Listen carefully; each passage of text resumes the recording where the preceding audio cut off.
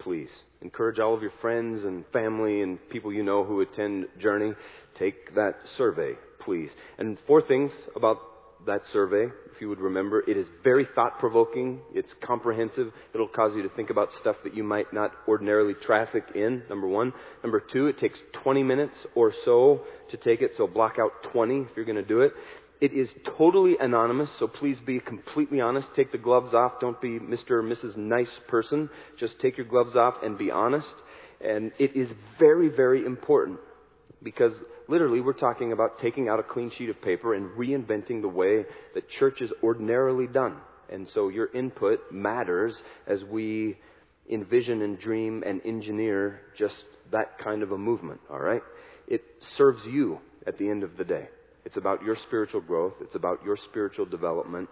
And so you have a vested interest in this. Thanks in advance for paying attention and participating in that. The good news is that we received that survey link this week. We emailed it out on Friday to everybody in the church whose email address we have. If you didn't get that, please just give a call to our office tomorrow and let them know I didn't get that. Or the link is also in the weekly. You could just type that into your browser and it will take you to the survey. And it'll be open for the next couple of weeks. So thanks in advance for doing that.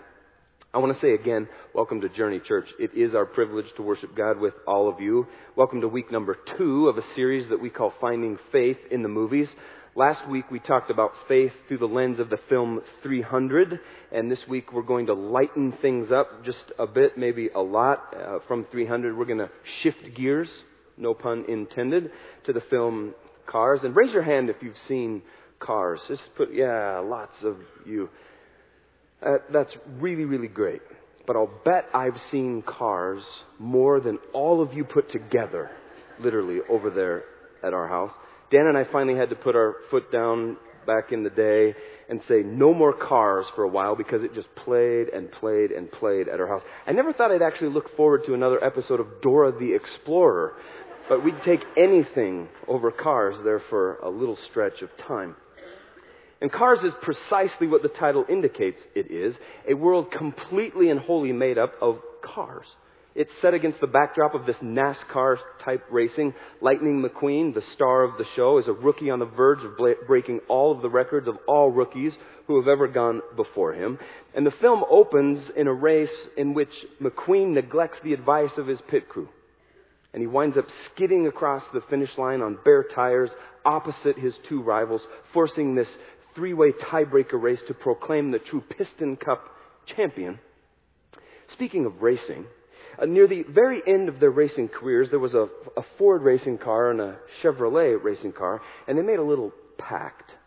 The pact was that the first one to reach racing heaven would let the other know if heaven even had car racing. And as luck would have it, we would all expect that the Ford died first and was demolished in a fiery wreck. And a few days later, the Ford revealed itself to the Chevrolet in a vision. And the Ford said, I have some good news and I have some bad news. And the Chevy said, well, what is it? Well, the good news, the Ford said, is that heaven is crazy about car racing. They have everything here. NASCAR, Indy cars, Formula One, go-karts, you name it. It is all in heaven. So what's the bad news? The Chevy asked the deceased Ford. The bad news is that you've won the pole position for next Saturday's race. The story of Cars follows Lightning McQueen, that rookie racing sensation whose appreciation for life in the fast lane has left him very little time for friends. And on his way to what is to be the most important race in his young life, Lightning runs into some serious trouble with the law, finds himself forced to spend time in Radiator Springs, a very tiny town located off of the legendary Route 66. And life in Radiator Springs moves at a much slower pace than Lightning's used to. All the citizens who make up the tiny blip of the town have nothing better to do with their time than watch Lightning lay down blacktop, offer their advice on life. Among the cars who inhabit Radiator Springs, a 51 Hudson Hornet named Doc, a pretty little Porsche, a lowrider who runs a body shop, Guido and Luigi, the tire store guys, the Italian racing enthusiast, and Mater the tow truck, right, who considers himself to be Lightning McQueen's new best friend. And really, at the end of the day,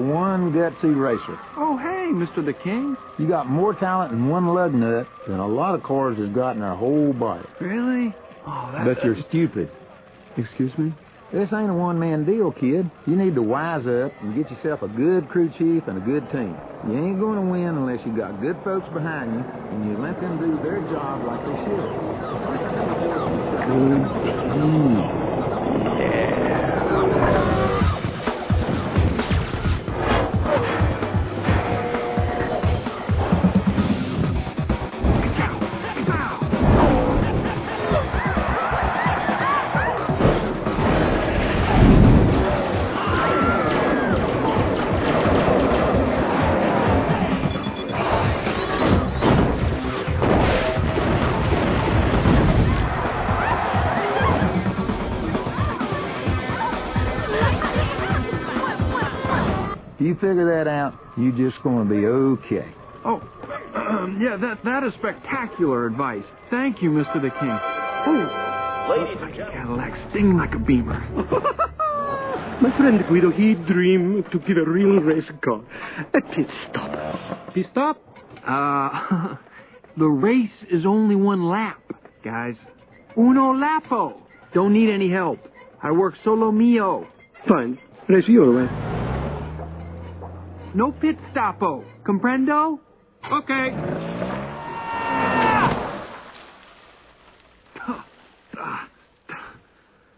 This ain't asphalt, son. This is dirt. Oh, great. What do you want? You here to gloat? You don't have three-wheel brakes, so you gotta pitch it hard, break it loose, and just drive it with the throttle. Give it too much, you'll be out of the dirt and into the tulips. So you're a judge, a doctor, and a racing expert. I'll put it simple. If you're going hard enough left, you'll find yourself turning right. Oh, right. That makes perfect sense. Turn right to go left. Yes! Thank you! Or should I say no thank you? Because in opposite worlds, maybe that really means thank you. Crazy grandpa car. What an idiot.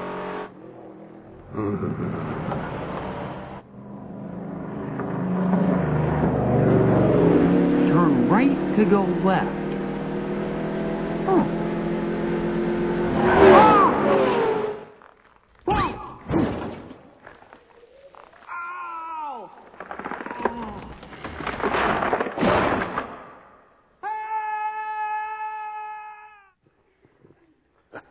That's terrific. And I selected those clips for us to watch here today because as I surveyed the whole film, I noticed how Lightning McQueen is forced to deal with some of the same stuff that real people are forced to deal with, people just like us, like every single day of our lives.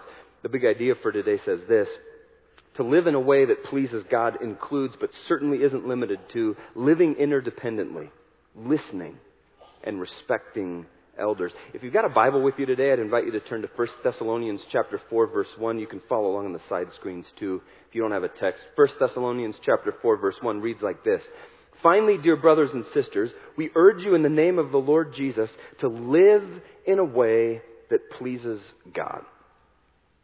And here in 1 Thessalonians, this is Paul's very first letter to the church at a place called Thessalonica. Heck of a name for a town, huh? And near the very end of his letter, which is where we are here in chapter 4, he wants to bring some crystal clear clarity to the Christ followers there about what behavior looks like for people who know and follow Jesus. And the way he puts this to them and to us is absolutely fantastic. Notice that Paul does not give a list of to-dos and to-don'ts when he talks about the behavior and the actions of a Christ follower. He just doesn't do it. Instead, he frames the behavior, the things we do as a Christ follower, in totally relational terms here. Live in a way that pleases God. Well, how are we to know what pleases God? Well, it's through a relationship with Him that we discover what brings pleasure to God Himself. See? But that is a relational deal.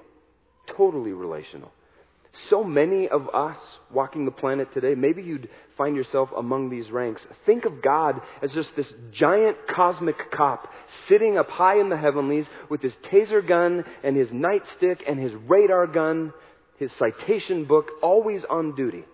Just like waiting with glee for us to step out of line so that he can tase us or smack us or issue a citation to us to knock us back into line. But that's not the image of the God of the Bible. See, not even close. The God of the Bible says, look, would you? Your life is no accident, God says. Before your parents conceived you, you were conceived in my mind, God says. You are alive because I wanted to create you. I prescribed every detail of your body, God says. I decided when you would be born. I decided how long you will live. God says, I don't do anything, nothing, accidentally. I never make a mistake. God says, I have reason, see, for everything. You were designed with my purpose in mind. which is to be the recipient of my unlimited and my unending love, God says. God designed all of us, every person walking the planet, for relationship with Him, and see, His smile is the highest goal of our life. And the smile of God on our life becomes reality when we have a relational proximity to Him that's like right here. Like right here. Not just like God's out there somewhere and I relate to Him as out there somewhere, or He's just kind of at an arm's distance, or maybe like right in here. No.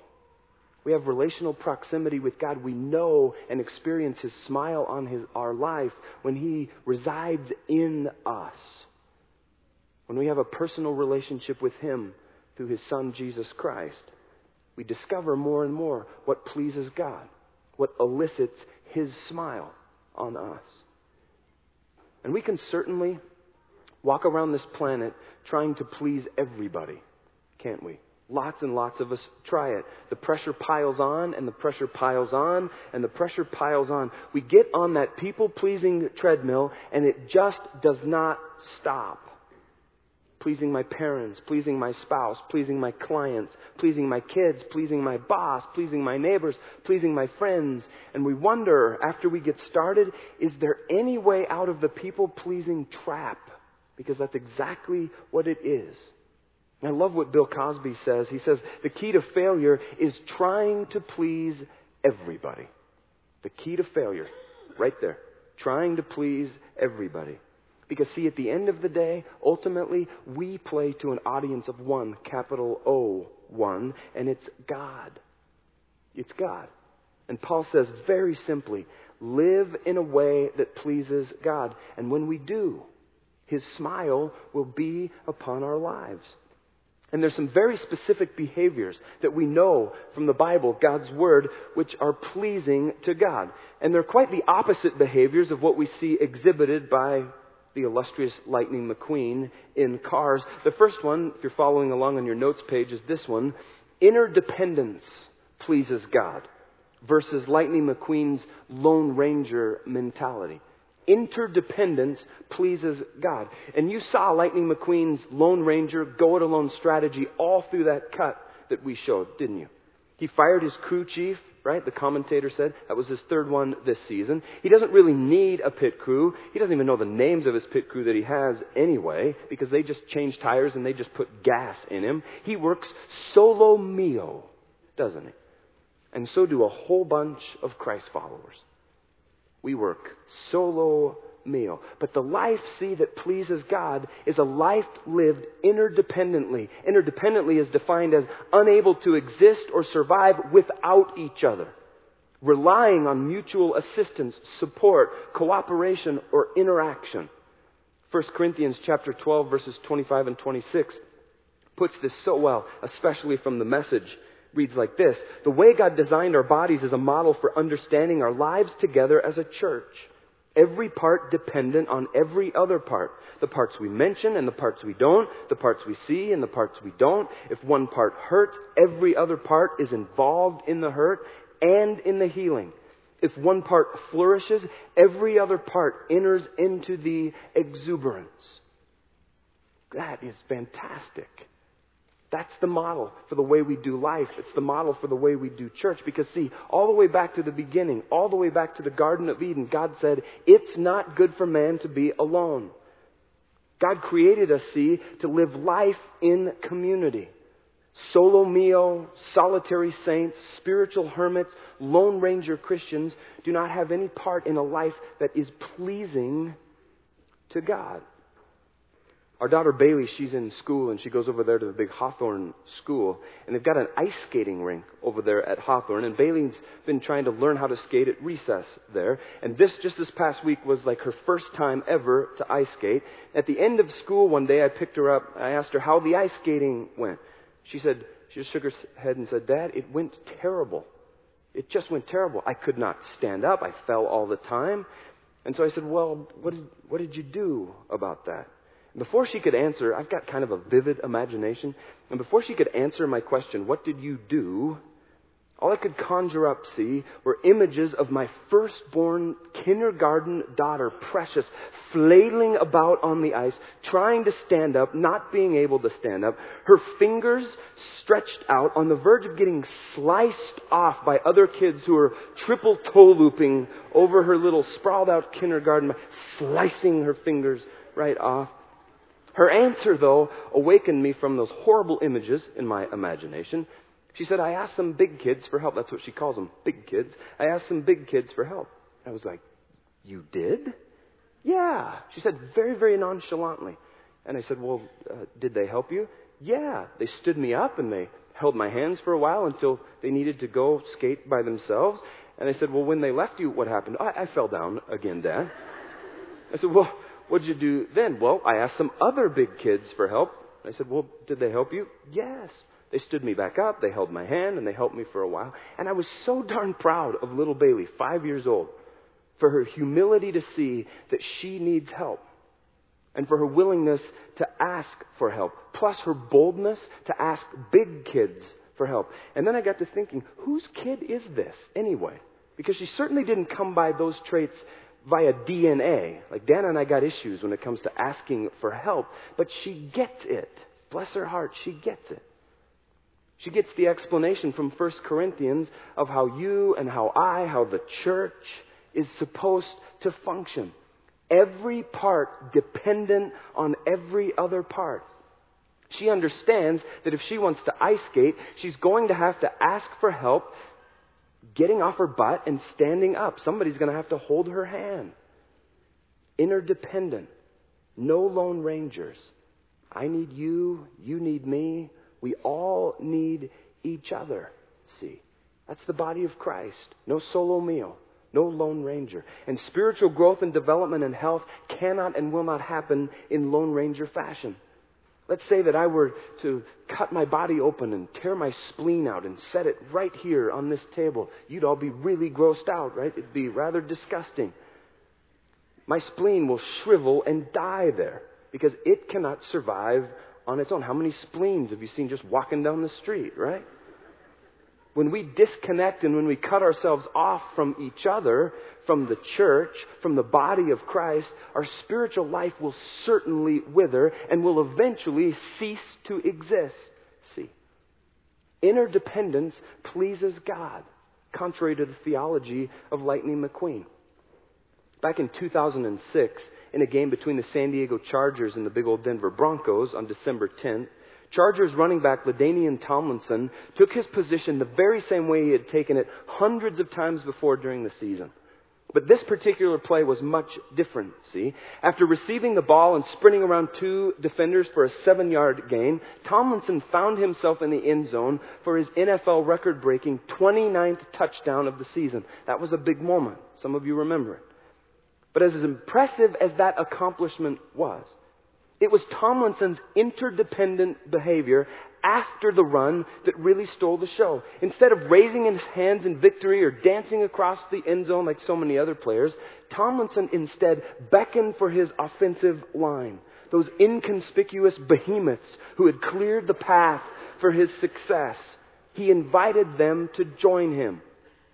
And with 67,000 fans cheering wildly, he helped his entire team bask in the glory. And what was even more surprising was that he refused to acknowledge any individual accomplishment when talking with reporters after the game. Instead, he very consistently used plural pronouns to include his teammates. When we're old, he said, when we can't play this game anymore, those are the moments that we're going to remember being able to tell our kids and our grandchildren about. We made history today, he said. And there's no better feeling than to share it with a group of guys in the locker room. Interdependence. No solo meal, no lone ranger, no one-man show. And the question for us today is, who do you have in your world who you are interdependent on?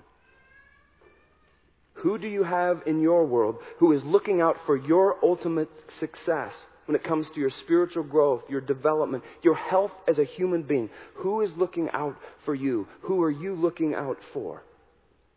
Who's going to pick you up off the ice when you fall down? If nobody comes to mind, invite somebody in. There's lots of people around here who would be delighted to help you. There was a gal last night who came up to me after the service and she said, I've got a very weird question for you. I was like, okay, try me. Nothing's weird. She said, I don't have a single friend. I was like, oh, that's not so weird. She said, well, this is going to get real weird. I said, okay, keep going. She said, would you help me find a friend? I said, absolutely. Absolutely. And maybe that's the step that you need to take, to invite somebody in that you would live interdependently with. You need them. They need you. Point number 2 on your outline. We know that listening pleases God versus Lightning McQueen's unteachability and failure to listen. Listening pleases God. Interdependence pleases God, and listening pleases God. And I don't know if this grabbed you like it grabbed me, but that scene when Mr. the King rolls up onto that ramp and starts out talking to Lightning McQueen by saying, hey buddy, you're one gutsy racer. You got more talent in one lug nut than a lot of cars got in their whole body, he says. But you're stupid, Mr. the King says. This ain't a one-man deal, kid. You need to wise up and get yourself a good crew chief and get yourself a good team. You ain't going to win unless you got good folks behind you and you let them do their job, right? Remember that speech that he makes? And it's about right there at that moment where Lightning McQueen zones out and he starts daydreaming, right? About being the new face of Dynaco. And McQueen comes back into reality just as Mr. the King is finishing up his attempted mentoring session. And we do the very same thing a lot of times, don't we?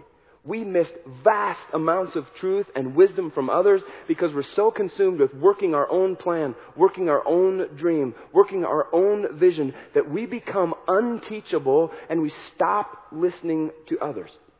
Look at James 1:19 from the Bible, though. Here's what it says. James writes this. Understand this, my dear brothers and sisters. You must all be quick to listen. It goes on, but we could just park it right there. You must all be quick to listen. And I heard a story recently that perfectly illustrates our need to be very quick to listen. There was a couple of hunters who were out in the woods of New Jersey. They're East Coast hunters where they don't know how to count points. You know, they total them all up instead of just one side. They're like, yeah, I got a 24 point. You're like, no, 24 point. What is that? East Coast hunters, they're out hunting in New Jersey. One of the hunters falls to the ground, right? He doesn't seem to be breathing. His eyes are rolled back in his head. Absolutely terrified, his buddy whips out his cell phone and calls 911. And you know you're hunting in New Jersey when your cell phone works. When you're hunting, right? You can call 911. And he shouts into the phone, my friend is dead. What can I do? He cries over the phone. And in a very calm, very soothing voice, the 911 operator says, just relax. Take it easy. I'm here to help you. First, let's make sure that your friend is dead. And there is this moment of silency, and then this one single gunshot is heard through the phone. And the guy's voice comes back on the line. Okay, now what? He says. That's not a true story, by the way, just if there's any question. You see, just like moms have an almost supernatural ability to hear their baby's faintest cry, James is urging us that we too should be very quick to listen for what God is saying to us. And it's important for us to understand that God's message, it isn't always going to come just through the Bible. It isn't always going to come just through some Christian source. God can speak His truth, capital T, to us through anything that He wants to speak it through. Thus, James' message to us that we'd better be paying attention.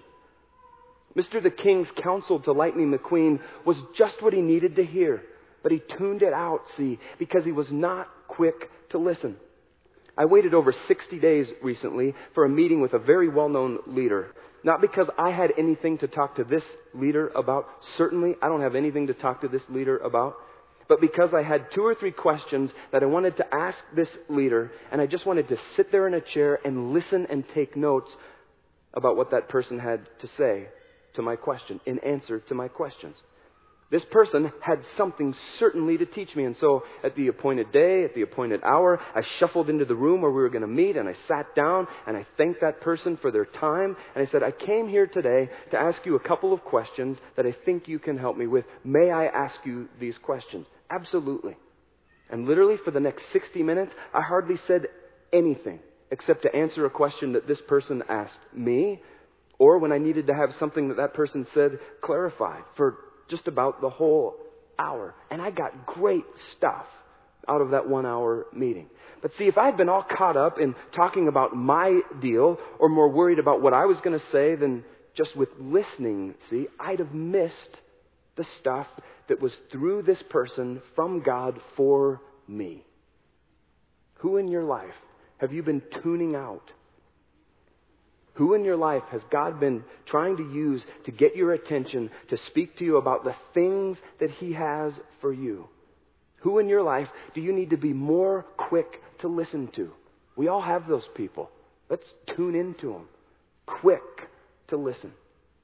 The third thing we're going to talk about today, and this is where we're going to park it, we also know that respect for elders pleases God versus Lightning McQueen's arrogance. Respect for elders pleases God.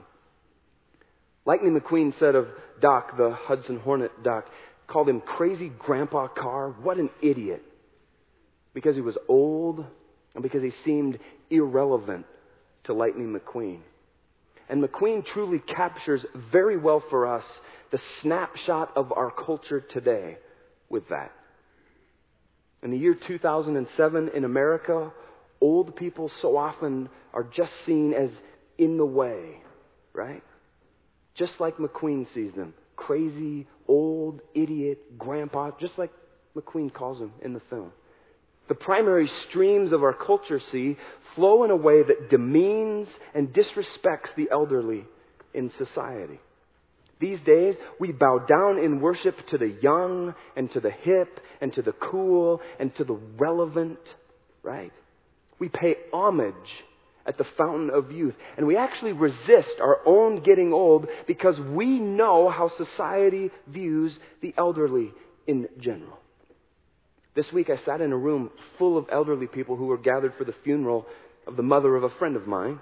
And I scanned the room. I like to do this. I just people watch sometimes. And I scanned the room and I noticed the average age in the room was somewhere north of 70 years old.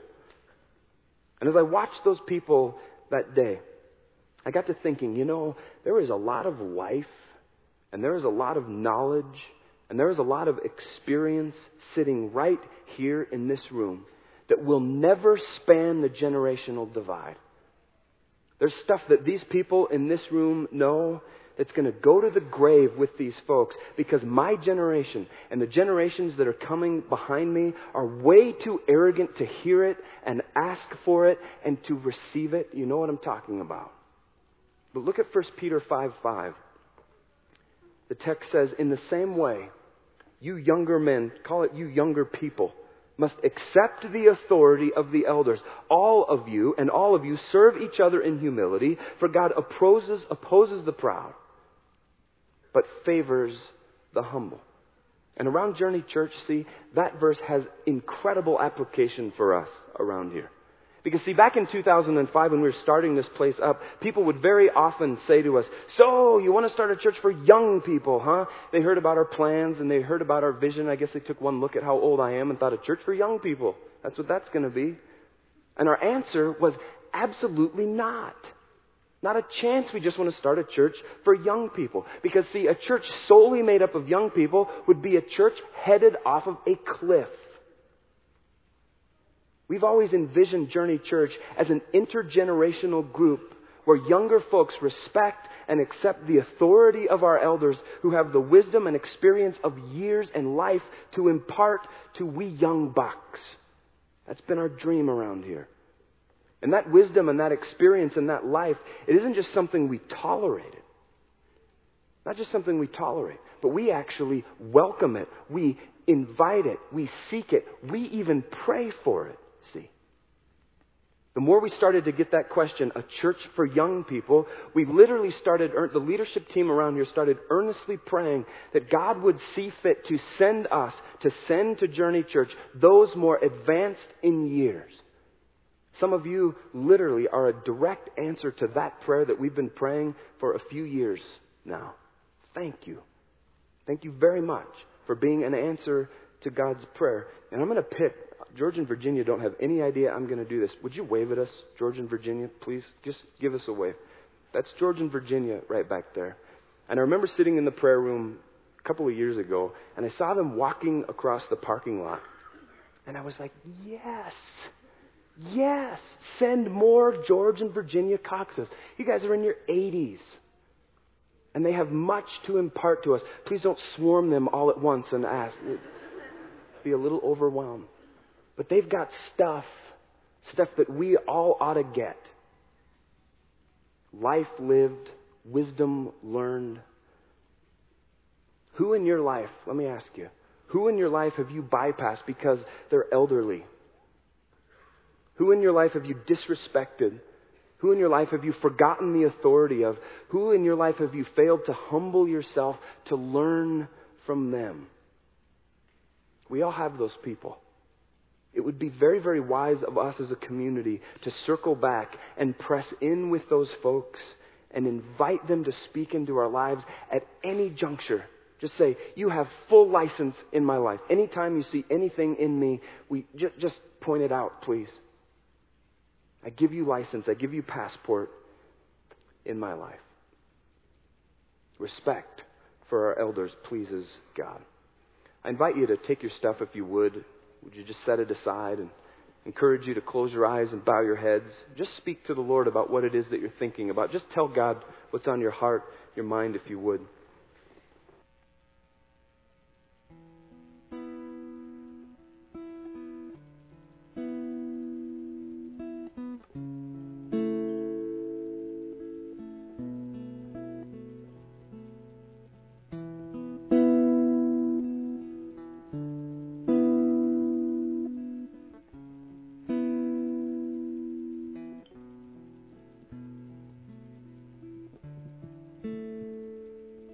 I'm going to ask you to keep your heads bowed and your eyes closed for a moment, if you would, please. As I stand up here, I don't have any idea where you stand in relationship to God today. You do. God certainly does. And maybe as you sit here in this room today, you know that you are on a fantastic course of pleasing God. Your whole life, your whole world is ordered around pleasing God. And if that's the case for you, way to go. Way to go. Keep that up. Add some more fuel to that fire. Let your church, let your leadership around here know how we can add more fuel to that fire. That's why we're here, to assist you on the course of pleasing God. Just keep that up. But maybe as you sit here in this room today, you know that you have yet to take God up on His offer of salvation to you, which honestly, that's where pleasing Him begins. It starts right there, at stepping across the line of faith in His Son, Jesus. And I want you to know that today, you can settle that once and for all. And you can do that by acknowledging that Jesus loves you immeasurably, that He is there for you, that He died on the cross to be your Savior, to be the rescuer of your soul. You can choose today to put your faith and trust in Him as your Savior by the blood that He shed on the cross for you, for the forgiveness of your sin, to pay that price. And if that's you, if you're choosing to step across that line of faith today, I'd invite you just to express it to God by praying along with me, right where you're sitting. You can pray a prayer that goes something like this. God, thank you so much for sending your Son Jesus to make a way for me to have a relationship with you. God, I know that I've sinned in ways that I shouldn't have.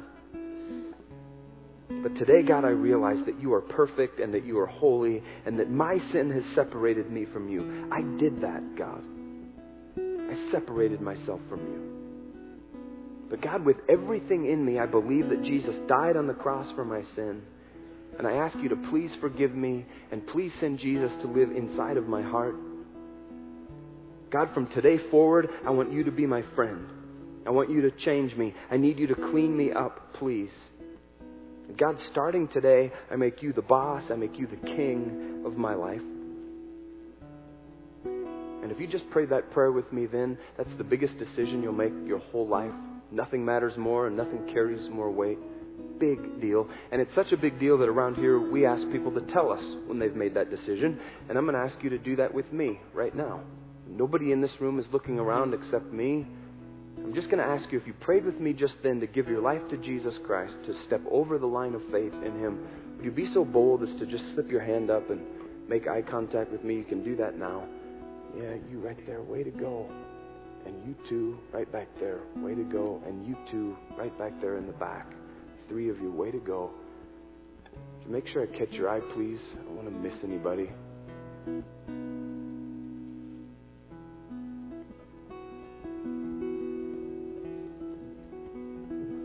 God, we just love you.